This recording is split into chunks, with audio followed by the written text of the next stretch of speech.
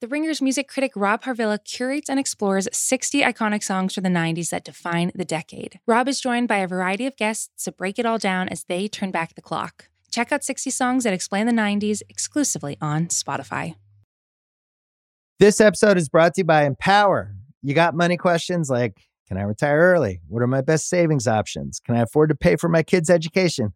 Luckily, Empower has all the answers. With Empower's real-time dashboard and real live conversations, you get clarity on your real-life financial goals. So join 18 million Americans and Empower what's next. Start today at empower.com. Tap the banner or visit this episode's page to learn more. Sponsored by Empower, not an endorsement or a statement of satisfaction by a client. This episode is brought to you by Kia's first three-row all-electric SUV, the Kia EV9. With available all-wheel drive that sets the pace and seating for up to 7 adults. With 0 to 60 speed that throws you one moment and available lounge seats that unwind you the next. Visit kia.com/EV9 to learn more. Ask your Kia dealer for availability. No system, no matter how advanced, can compensate for all driver error and or driving conditions. Always drive safely.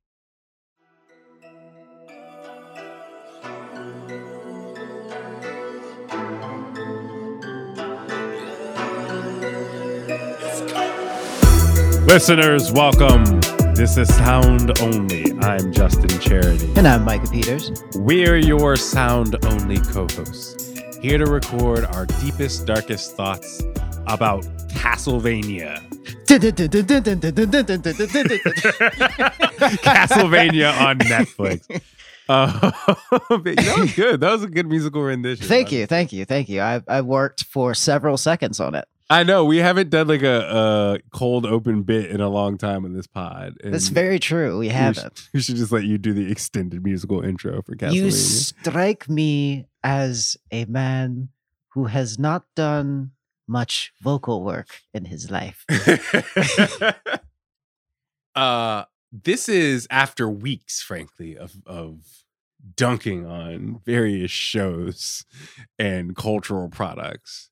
We arrive at Castlevania, which I want to say... An oasis imagined in the desert. Yeah, but like, okay, just to set things on the table in the beginning for listeners. 4 seasons, Castlevania, Netflix. Netflix put out final season of Castlevania. And this is a show, and we should say it's animated. So Netflix's animated Castlevania, adapting very loosely, you know, the general vibe and premise of the old Castlevania games, right? And you and I like this show. And I don't know about you, but I've played like a couple of hours of one Castlevania game. I've played no Castlevania games. And we're actually going to get into this sort of, I feel like, faithfulness question that maybe some people who aren't us will bring to this kind of show. But we like this show. Like we're positive. It's a good show. Like we're pretty positive on this show. This show is a surprising success because it's not just, oh, we like this and we want to talk. I feel like in general. I mean, in terms of like, if you're just looking at if we're just talking about the animation, like going off of how detailed and like, I know I use the word a lot, but like expensive the animation looks in the first, like with the cape flowing in the first couple of minutes of like season 4, also the stills of people's furrowed brows, the way they show exhaustion under the eyes is all like really detailed drawing. That seems like, oh, we have money to spend on face wrinkles. It's just, yeah. You're getting into the details of it, and we can do that. But can we just, for listeners, spell it out? I always make you do this. Just explain. Pitch Castlevania. Yeah, just pitch Castlevania. What is this? What is the show? Not necessarily the games yet. We can get into that later too. But what is this show? What was this show? This show is a road trip around like medieval Europe with a vampire hunter, a speaker, which is basically these wizards that deal in oral tradition and pass down histories of the scattered peoples of the world to... Basically, they were books before books existed, or concurrently with books. it's like there's a scene actually in the second or third season where they kind of like call the entire efficacy and pointlessness of the speakers into question because of the massiveness of the Belmont Library. Anyway, there is Trevor Belmont, there is Sypha, and there is Alucard. Those are the three people that are in the car with us for the most part. And the threat is, well, in the beginning, the threat is Dracula, like it is in all the video games, and they give him a reason to want to kill the world, which is that his wife, his beautiful blonde-haired, blue-eyed wife, who is a woman of science, was killed by the nasty old church, and he's just like, well, all of humanity has to go. And they tried to kill my wife. They tried to kill my wife. Actually, well, they succeeded in killing my wife. Yeah, it's like, so that is the animus that spurs the first season into action. He gives the people of Earth a year to vacate the land, and then he rains down a bunch of terrors of the night on them. And here we are, 4 seasons later. It's what we deserved. Yeah, I think that's a good general outline. I don't know even that we have to, maybe in this top part, we don't even have to go that deep into where the later seasons take it for people who are using this moment, listening to our voices, listening to our initial enthusiasm here and going, maybe I actually do want to go and watch Castlevania. We definitely recommend it, right? For anybody who wants to be annoying about spoilers or whatever, you can watch Castlevania. The short story of this episode is watch it because we liked it. Binge it. It's 4 seasons, episodes of half an hour for the most part or less, like 26 minutes. You know how it goes. Yeah, you know the vibes. Yeah, it's yeah. Come on, man, it's Baby and Gunna. So. I mean, I think that we have more or less covered the bare bones of the story, which I mean, like, are the bare bones as far as I understand it. Those are the basic narrative assumptions of any Castlevania game. Is you, protagonist, against Dracula, who is peeved, and you fight to the end and you kill him and then he's back in the next game. So like there's really like this ongoing thing in the later seasons about bringing Dracula back from the dead. It's a recurring thing. Right. Can I just say something though real quick to address a point or to expound upon a point that you raised initially, young brother, which is that I'm presuming as much about the games because in truth, I've never played the Castlevania games. And I want to say something that like when I grew up, I had this friend Matt and he, I had like an SNES or whatever, right? But he really had all the systems. He had the Sega. He had all the Nintendos. He had like the game library. And this is in large part because his dad was a gamer too, right? And we would play with him. We played with his dad. And to me, it was like, I remember that those are when I got into like Final Fantasy VI, all that stuff. But you have to understand, man, like by the mid 90s or whatever, even Castlevania felt kind of like, I don't know. I think I always perceived Castlevania as a game series for boomers.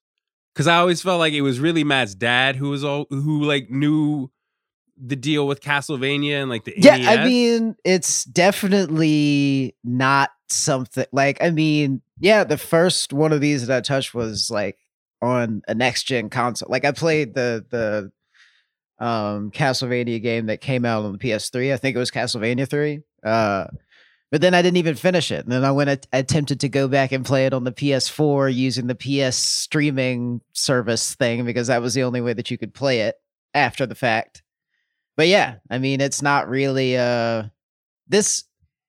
Suffice it to say that the popularity of this Netflix anime series, which I mean, like I think is just kind of like unanimously agreed upon as the best video game adaptation, is like. Not really. It's just kind of. It doesn't make sense that it's as big as it's as successful as it is. Yeah, and that's on several levels, right? There's the thing I said about it being sort of again, it's sort of Castlevania and Metroid influential games, but they're also from that. It feels like they peaked with the boomers, not with the millennials, frankly. But it's also, we can acknowledge too that when we talk about sort of video game adaptations, right? The real fraught stuff is live action. And Castlevania has the advantage of being an animated. Being an anime. Yeah. That's Right. is Right. well animated. It's Right. you know. And then also the thing that is fraught though, right, is that this is one of those international co-production type situations where you're used to You being can't- disappointed. Yeah. Or like yeah. you sort of, you know, those international co-production type shows that are animated, even when they're good, it feels like they're good and they have a kind of ceiling on how sort of acclaimed they'll ever be or how much they'll ever sort of really get some burn, right? Like even the fact that this show has 4 seasons. It's not just that Netflix made a Castlevania show. It's that Netflix made 4 seasons of a Castlevania show. That feels so wild. Yeah. But yeah, I don't know. We're both, I just think, again, I'm shocked. I am shocked that I'm in on this show as somebody who never really thought the games were that, like the games just weren't for me. I'm not going to sit here and rag on Castlevania. It's just nothing about those games ever felt like it was for me. I was just a JRPG dweeb, not a, platformer dweeb as a kid. And I don't even mess with vampires like that either. I mess with zombies, bro. I'm not with the vampires. Which all of that is just to say that this episode, even though we're going to be bullish on Castlevania, just understand that the two of us are not coming at this from the perspective of people who are invested in the fidelity of the game. Like that's not us. Like, yeah, it's just we don't care that there's no speed metal, we don't care about how accurate the references were to the grunts of Yestergame that were in the beginning of season 4. Yeah. But why, which is also the thing though about even the making of this series, right? Because Warren Ellis writes and directs this series. Warren Ellis is a comic book writer, and he just in an interview straight up is like, look, I'd never played a Castlevania game. I've never even looked at the source material for this, and yeah, I noticed that sort of the fact that Warren Ellis himself never played Castlevania, sort of, you can read a lot of reviews of the show where critics in the manner that we are doing right now are like, look, I also am a little too not old enough to really been into Castlevania like that. So I don't know. I'm sure there's plenty of, especially like video game pods you can go to for people who have more of a discerning sense of how true to the games, whatever that means, this show is. But I get the sense just reading other reviews of the show that it's not. And I actually think the show probably benefits from the fact that it does not really take the source material, but so seriously. Yeah, because then you'd be in the castle the whole time, You just be in the castle. You just be in the cage. You just be in the castle. I'm just saying. You just took the title and you were like, yeah, because I presume you would be in the castle. Well, I mean, like you would be spending the bulk of your time in Dracula's castle, right or wrong. Am I right or wrong? Based upon the few Wikipedia entries that you read. Y'all be in the mall. I be in the mall. Y'all don't be in the mall. I bought it. I like it. I'm not taking it back. Would be in the castle. I'm so fed up with this podcast. Oh man! Well, suffice to say, we're not just in the castle. Suffice to say, we are not just in the castle, and we don't just have to talk about vampires. There are round and interesting characters of all kinds in this show. Yeah, let's talk about it. Let's talk about this damn show. Listeners of this show, right, will note that we take different approaches to different kinds of shows and movies. Sometimes we'll work through the plot of something. Work through the serialization. We're not doing that with Castlevania because the truth, from my perspective, Micah, maybe you agree with me, maybe you don't. I think someone going into this show would perhaps be doing a disservice to themselves thinking that they're about to be watching Game of Thrones. Okay. Which every reviewer ever has compared this show to. Yeah. I'm pretty sure I did it when I first wrote about it in 2017. But it's like, yeah, it is not a there is barely consistent internal logic going on with whatever it is that the plot is about. Yeah, I think it's more helpful for a viewer of this show to go, look, can you keep track of who Dracula is? Great.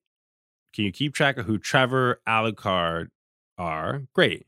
You sort of are mostly keeping track of characters and their relation to one another.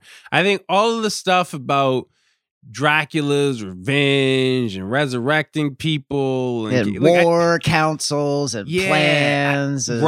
Right. All the sort of vampire political stuff is really just an excuse for there to be palace intrigue. Like, so that you can have like the interactions between like Dracula and Godbrand. It's kind of like Godbrand. Like, are you going to fight me, Godbrand? Little Godbrand? Oh, little Godbrand. No? Then why are you still in here making your little noises? But the way you like palace intrigue, right? This is Palace Intrigue, the TV show. And again, it's not like, I'm sure I didn't watch Game of Thrones either. We don't even have to get into that. We hit a hating quotient on the pod recently. I'm a chill out. We're not gonna talk about Game of Thrones, but I'm sure that's a show that has like a lot of plot and it has a lot of different moving pieces, where I think Castlevania is 95% of what is attractive. Well, not 95, because we'll also talk about action in this show. But in terms of the drama of it, yeah, I think just watching two characters at any given time interact and talk to each other is the driving force of the show. If we are going to draw a comparison to if we're going to draw a comparison to Game of Thrones, I would say that the size of the world feels as, small and contained, and as like, only a handful of locations as like the final 2 seasons of Game of Thrones. But the dialogue and the interpersonal connections / like how much fun the writers seem to be having with the various feuds and and romantic relationships in the show are like more like the earlier seasons of Game of Thrones. Okay. In terms of like how fun it is to listen to, Carmilla talk to like, I just like you just want to quote Godbrand some more. Is what I you like. Of course, I like Volts. I'm a fucking Viking. Yeah, it's just Godbrand is just really good comedic relief. Yes, and it's okay. I think actually, as much as I would talk up the character dynamics in this show, actually, I think they might be a little bit divisive, right? Because I definitely, in reviews of this show, I've seen people complain about the voice acting, right? I think specifically for Trevor and Alucard, right? And especially Alucard. It's just like, oh, God shits in my dinner once again. Oh, God, I think I am losing my mind. Yeah. Oh, God, I'm turning into Belmont. It's just like very soft voice acting. It's two kinds of people in the world. It's people who think that Alucard's voice actor is terrible and think that Alucard's voice actor is the best thing about this show. Because it is that wild. I think that's the deal, right? Is that you kind of have to. You don't want to ham it up the whole time. Everybody can't be Godbrand, right? Or Camilla. Right. And you just look at the world of Castlevania, everything looks so, is that edgy, it's cloudy, very splashy, dark. It's very it's a vampire like thing, right? Yeah, it's very splashy and angular, and like there's a lot of flashes of light and color. Like there's something in the show needs to be muted. It's just that like you have to turn the volume up so high to get even 85% of the dialogue, and then you're getting your ears blown out when Trevor uses the Morning Star whip and there's an explosion. Like it's yeah by design, right? So much of the world of this show is muted and repressed, right? And I don't know. I feel like that the voice acting style that a lot of the men who aren't Godbrand bring to the show, it just works a lot. Especially because, yeah, I think the tension in Castlevania is that it has that grim vibe, but also it's very splashy, right? Like I think the language of the action, right, and the animation of the show has to be kind of balanced against something. Yeah. Or else this turns into a shonen anime, right? And Castlevania can't really be a shonen anime. So you do need something that makes it all feel a bit more morose and grounded. And I think whenever you have Alucard on screen doing his deadest of deadpan, every line of his dialogue is preceded by a heavy sigh. Like there's just so much there's just so much exhaustion and everything that Trevor, Alucard, Dracula, like they all kind of like had the same sort of stoicism going on, except like Trevor is drunker. Yeah, although the word I'd maybe use is half dead, which is so you know what I mean. It's like you have a character like Alucard. Yeah, I mean they all like it's Alucard and Dracula both live in the they both live in the castle, quote unquote, because it's the closest they can get to death without dying, and Trevor more or less lives his life the same way. Getting risking life and limb on a regular basis to fight, gnarling, slashing monsters, and also then drinking himself to sleep. Yeah. Yeah. It's just something weirdly peaceful about it, especially when you have Isaac in the mix. So I think Isaac also brings that kind of serene Kaoru style voice acting. But I think with him, I don't know. How would you describe Isaac? Whenever he talks, I feel weirdly at ease. Isaac is the only man with a code in the show, it feels like. Or like it's kind of like his adherence to it gives him such clarity like that. And I mean, like allows for like such evolution. Yeah, like clarity is his whole thing. Like the whole speech in which season is it where he sits down and he's like, "Would you like a berry?" Yeah, would you like a berry? I do not think a berry would kill you. Yeah, he's just like intellectualizing constantly, which is a thing this show does a lot, right? Another peaceful dream that died in its sleep. Like all this stuff sounds like a beautiful night. Yeah, it's like it is crazy how calming so much of Isaac's dialogue becomes in the latter seasons, because he enters the scene in his leisure time flagellating himself with a spiked leather whip pad thing. Like, yeah, can you set up a bit who Isaac is in this story? Isaac is one of Dracula's two human emissaries. He's a forge master, which means that he can convert dead material into living material, mainly bodies into new night creatures, which are the words we use instead of demons. I guess he was like a slave / cabin boy / servant to. I would go with slave. I mean, I feel like it's most clearly slave. Yeah, it's most clearly his slave. master is not. Yeah. Doesn't matter. Yeah, I mean, like his master was a white guy. It doesn't really matter that he was like a Knight of the Templar. So Isaac's hatred for humanity comes from a very understandable place, but comes to find in the final season that rather than enact his revenge on the entire world like Dracula, he'd rather find a way to live and be happy, which I liked that arc. I thought it was it's my favorite one in the whole show. Yeah, I mean, I think again, when I talk through the plot of this series in my head, and I don't necessarily think it's we should do still it here. like it's really so, like it's impossible not to sound crazy, and it's like it's not like you can capably explain what it is that Isaac's doing for seasons 3 and 4.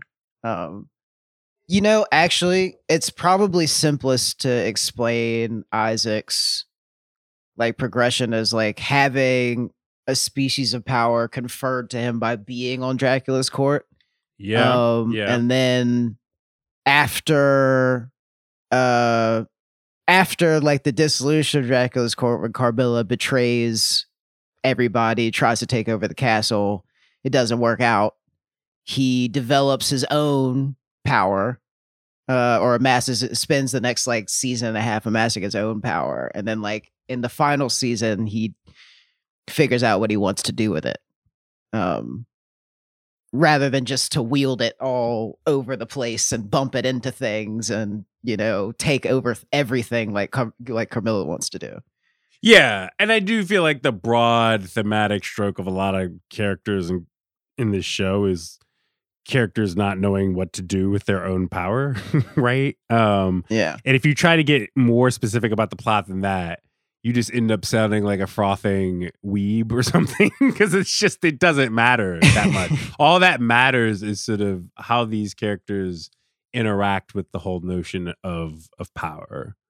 I don't know. That's my take on the series, is that you really don't need to overthink the actual core storyline that much in any given season to understand that much, right? Because it's just that I think this is the power of the performances, right? Of the voice performances, right? Is that these characters all just have really wildly different dispositions, right? And so sometimes you can watch this show and you can listen to characters go on what are sometimes philosophical tangents, what are sometimes just deeply personal tangents, right? And you can think, God, why is this show written in a way that feels like it gets away from the idea of a story or like moving the plot along? Why do so many of these conversations feel like they're two people bantering and not like two people explaining to you, in this episode of Castlevania, this is what is going to drive the action, right? But I think that that's good, actually, right? Because all of the work of the writing in this show is really just saying, like, what are these characters with these dispositions? Like, what are their different attitudes about power and about happiness? And that's it. Like, that's the whole show. And allowing that to guide them through, or like, their convictions around that to guide them through what would be the plot, Yeah. It's just like, it's because there's all sorts of shit in there, but like the characters do things that it seems that they want to do. Like they make believable choices based upon their established dispositions, like we were just saying.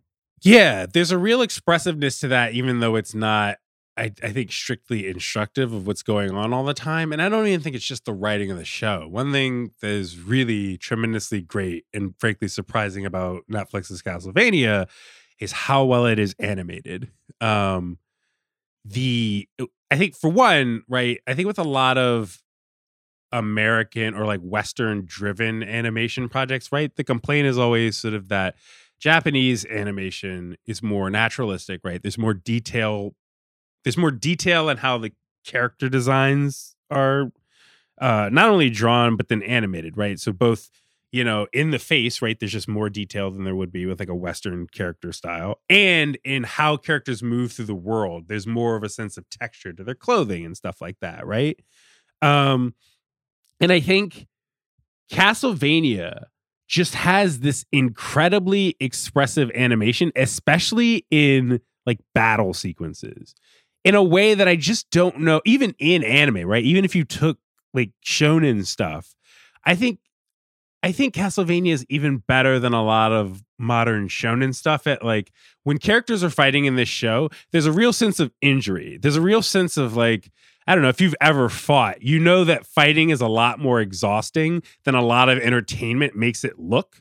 And it's a lot more like you slow down a lot sooner than like face off will make you you know what I mean? If you're fighting somebody, you get 20 seconds. I guess if you watch boxing, you get this, right? But you get 20 seconds into fighting somebody, you get a little tired. You get hit in the ribs twice. It's you don't you know what I mean? You're losing air. Like it's like these are all things that cut down on your oxygen supply. Therefore, your muscles cannot replenish themselves. Yeah. Therefore, you get tired and you get dizzy and you can't move as well. It's like the show gets that. Like the people animating the show get that. They get the idea, and it feels so lost on a lot of action animation. They get the idea that it is hard to, even if your characters are super powered, even if they're vampires, even if they're monster hunters, right?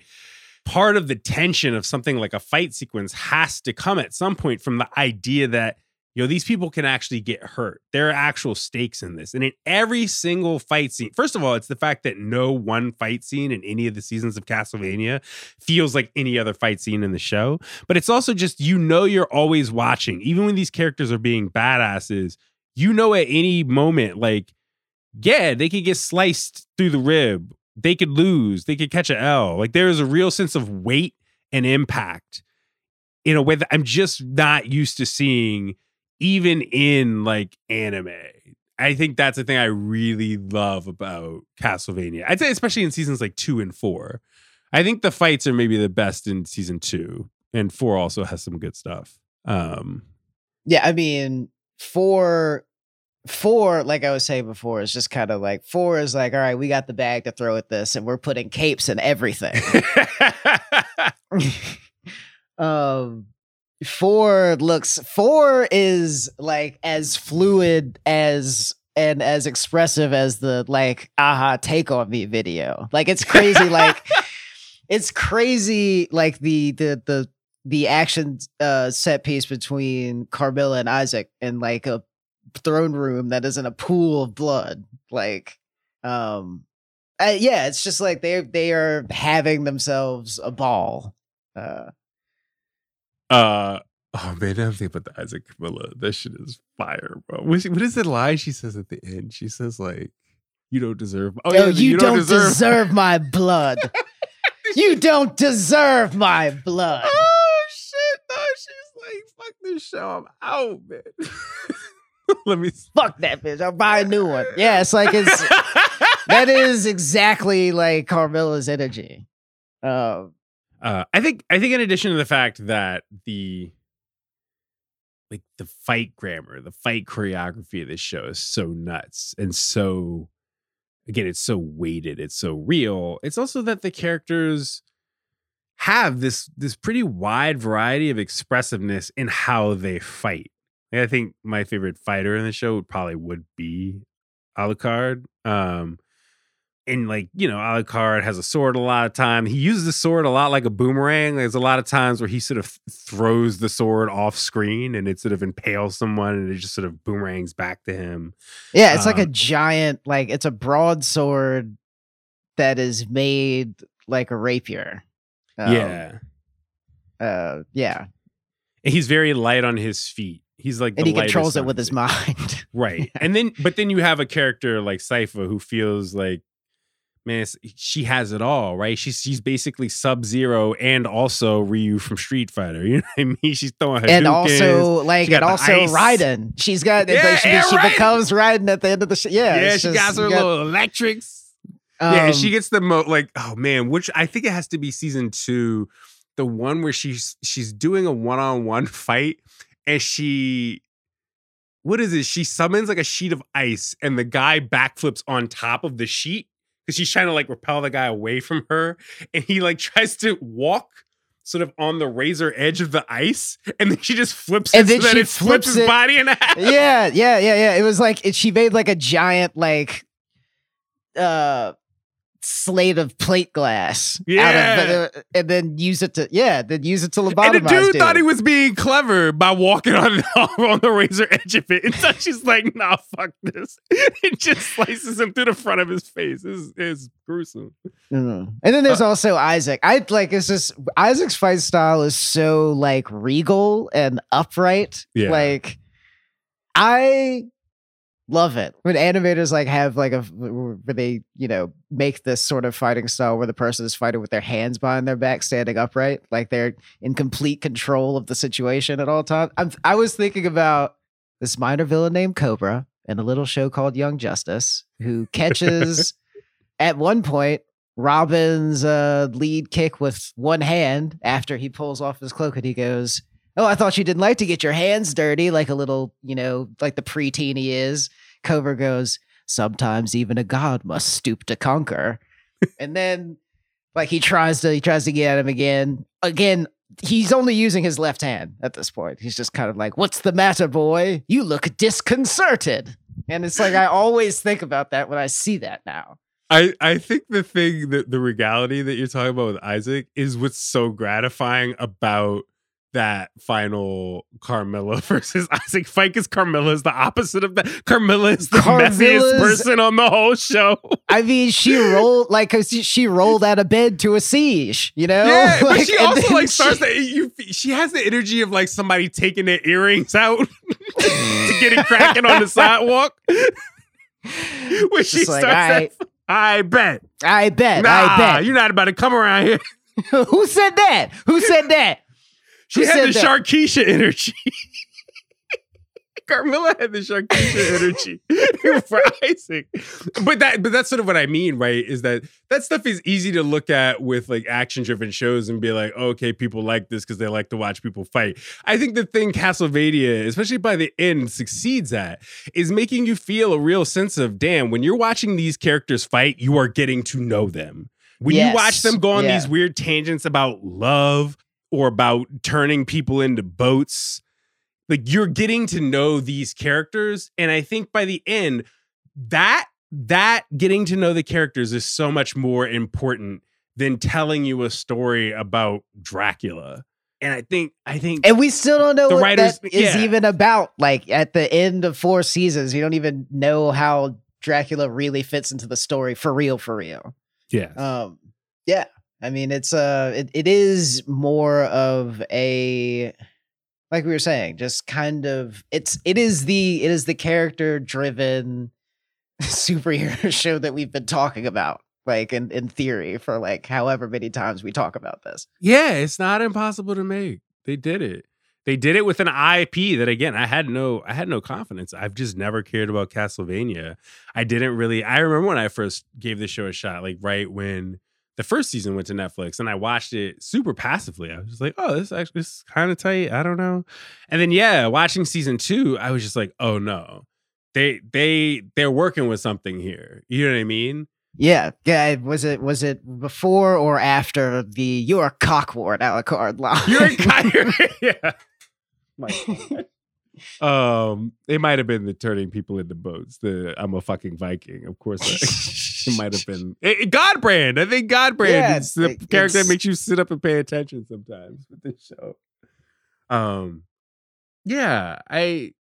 I would like to see more stuff with this kind of energy, with Carmilla energy, and maybe we could talk about that. Like, I think the general state of adaptation, especially with Netflix, right? Because Netflix is juggling a lot of different kinds of interactions with weeb culture, including Castlevania. But let's talk about that, I guess. This episode is brought to you by Lululemon. Guys, if you're ready for a new pair of pants, try one of Lululemon's ABC pants. They're made to make you look and feel good. And there's lots of different styles to choose from. My favorite, because I walk around LA every day, I like the joggers. I'm not jogging, I'm just walking fast. But if you're working out, I would try them out. And if you want something a little sleek, maybe business-like, maybe try the ABC Slim Fit trouser. But I am a joggers guy. Once COVID happened, I was just like, I want to wear jogging pants and joggers and all kinds of soft pants as much as I possibly can, especially when I'm working out. Ultra comfortable and versatile. ABC pants are really in a league of their own. Buy a pair right now at Lululemon.com. This episode is brought to you by Empower. You got money questions like, can I retire early? What are my best savings options? Can I afford to pay for my kids' education? Luckily, Empower has all the answers. With Empower's real-time dashboard and real live conversations, you get clarity on your real-life financial goals. So join 18 million Americans and empower what's next. Start today at empower.com. Tap the banner or visit this episode's page to learn more. Sponsored by Empower, not an endorsement or a statement of satisfaction by a client. This episode is brought to you by State Farm. You might say all kinds of stuff when things go wrong, but these are the words you really need to remember. Like a good neighbor, State Farm is there. They've got options to fit your unique insurance needs, meaning you can talk to your agent to choose the coverage you need, have coverage options to protect the things you value most, file a claim right on the State Farm mobile app, and even reach a real person when you need to talk to someone. Like a good neighbor, State Farm is there. We should note that like Warren Ellis stepped away in like whatever that means. He stepped away from this because Sam Dietz directed seasons 3 and 4. Right. Like Warren Ellis stepped away.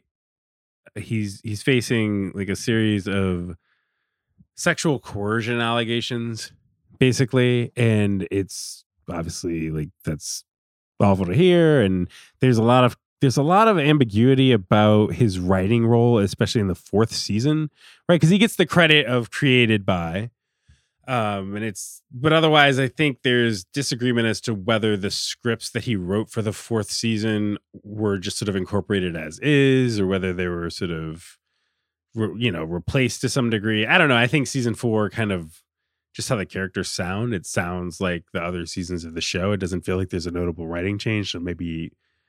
It sounds like he wrote all the seasons of the show. I just know that that's something we should address just because it's a huge point of conversation online about the show, definitely. And it's also, I think, speculation as to why this season is the final season and whether it's sort of like, Warren Ellis is just too toxic to keep leading like this thing into a 5th season. I don't know. I don't know about all that.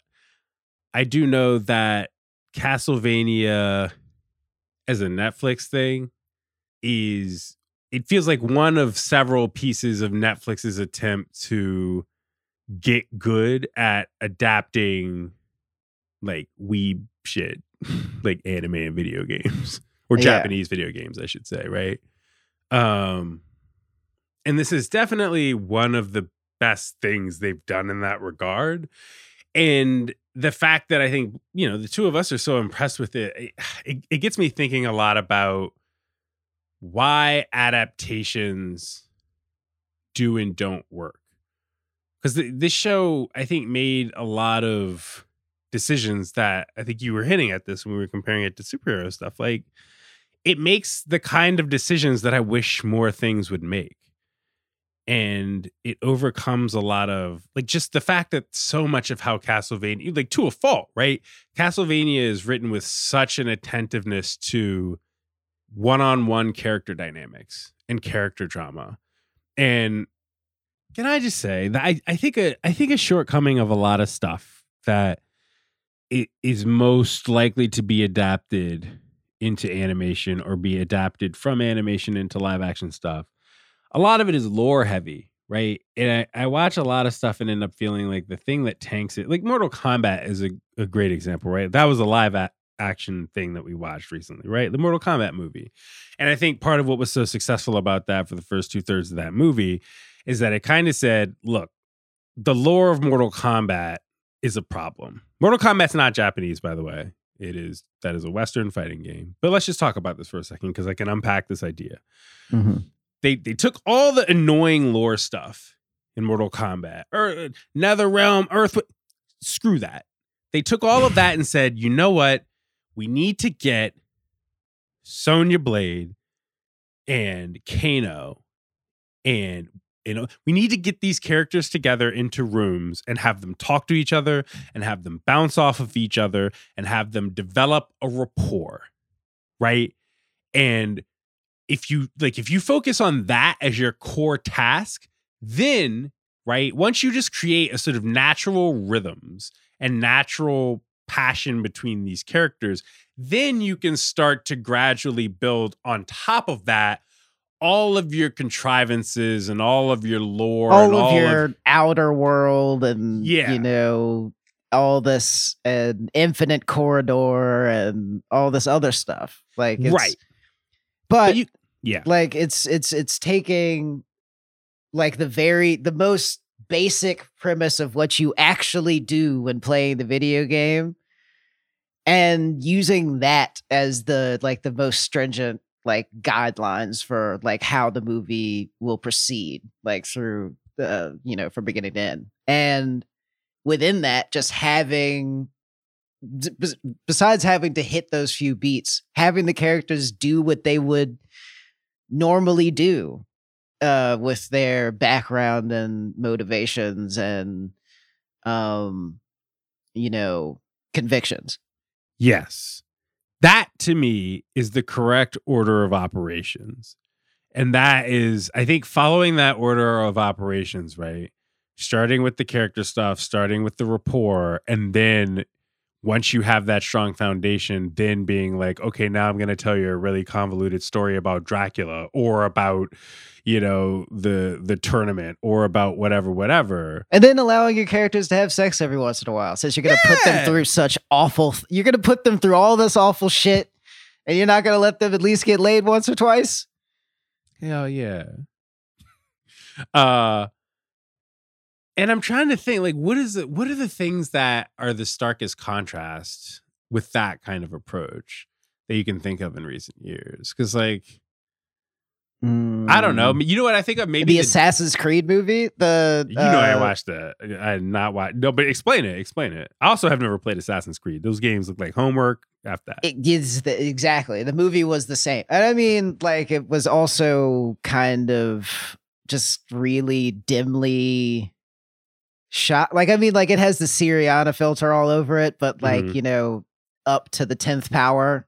So it's everything is amber and you can barely see anything. Not even what, I remember distinctly that there's a very cool bank shot with an arrow on, in the very tight framing of a minaret. It's like he banks an arrow in a close quarters combat thing with 3 people off of the wall, and you'll miss it if you don't have the brightness of your TV turned up.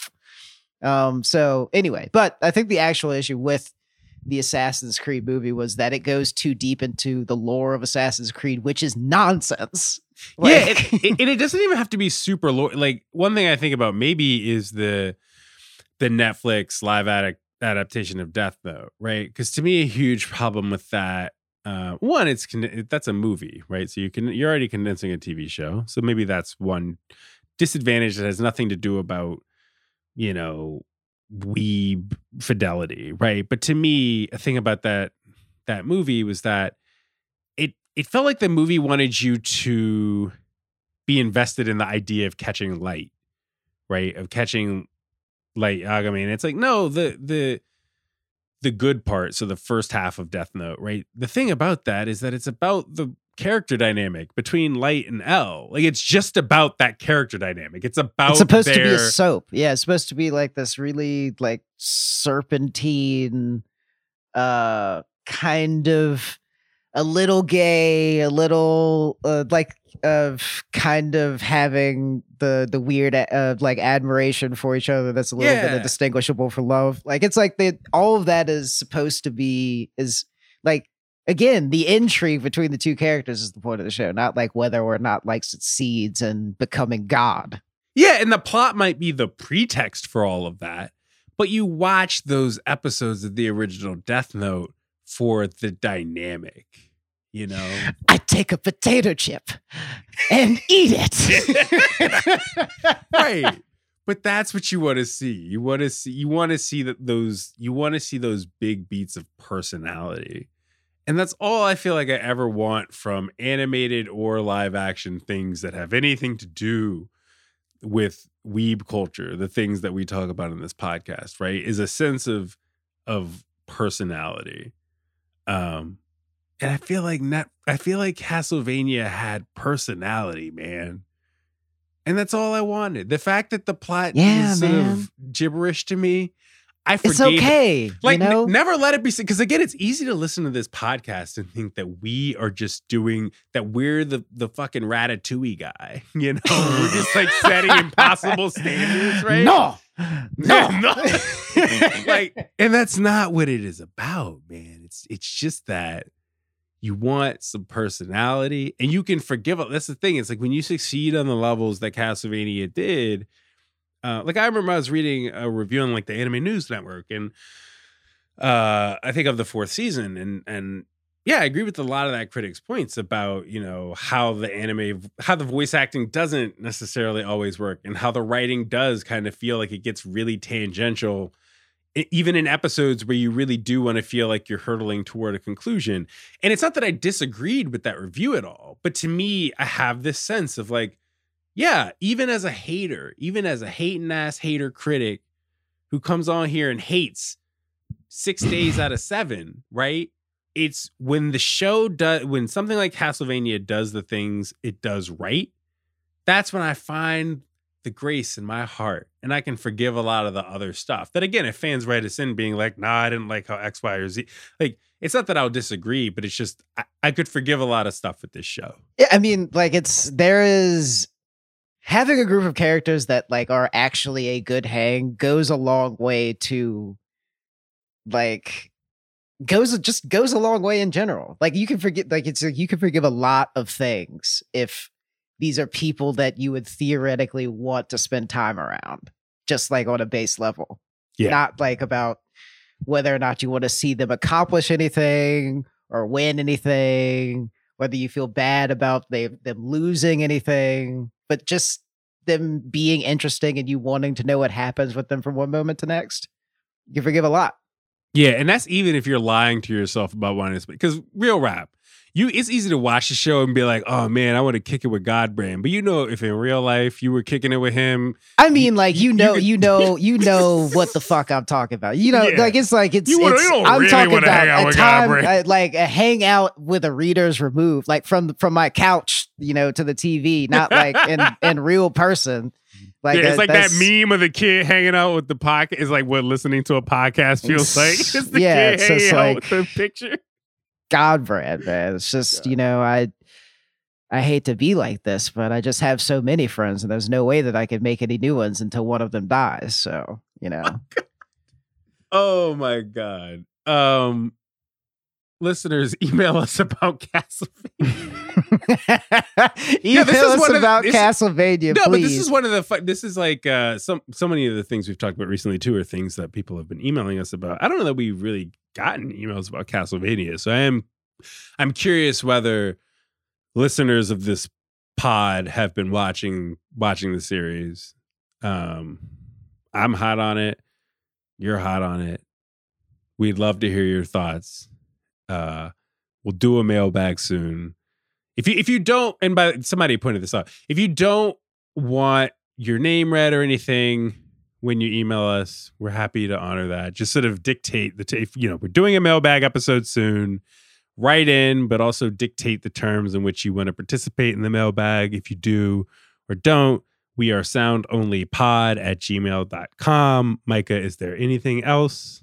No, I mean, like, you know, do the whole thing. Say what name you want to have your walk-up song, like, you know, like the NBA draftees do. Yeah, but anyway, email us about anything, but also about Castlevania, but about anything, you know? Yeah. Yeah, I mean, like that's all I got. Well, with that said, I'm Justin Charity. And I'm Micah Peters. Shouts out to our producer, Erica Cervantes. We will see y'all next week.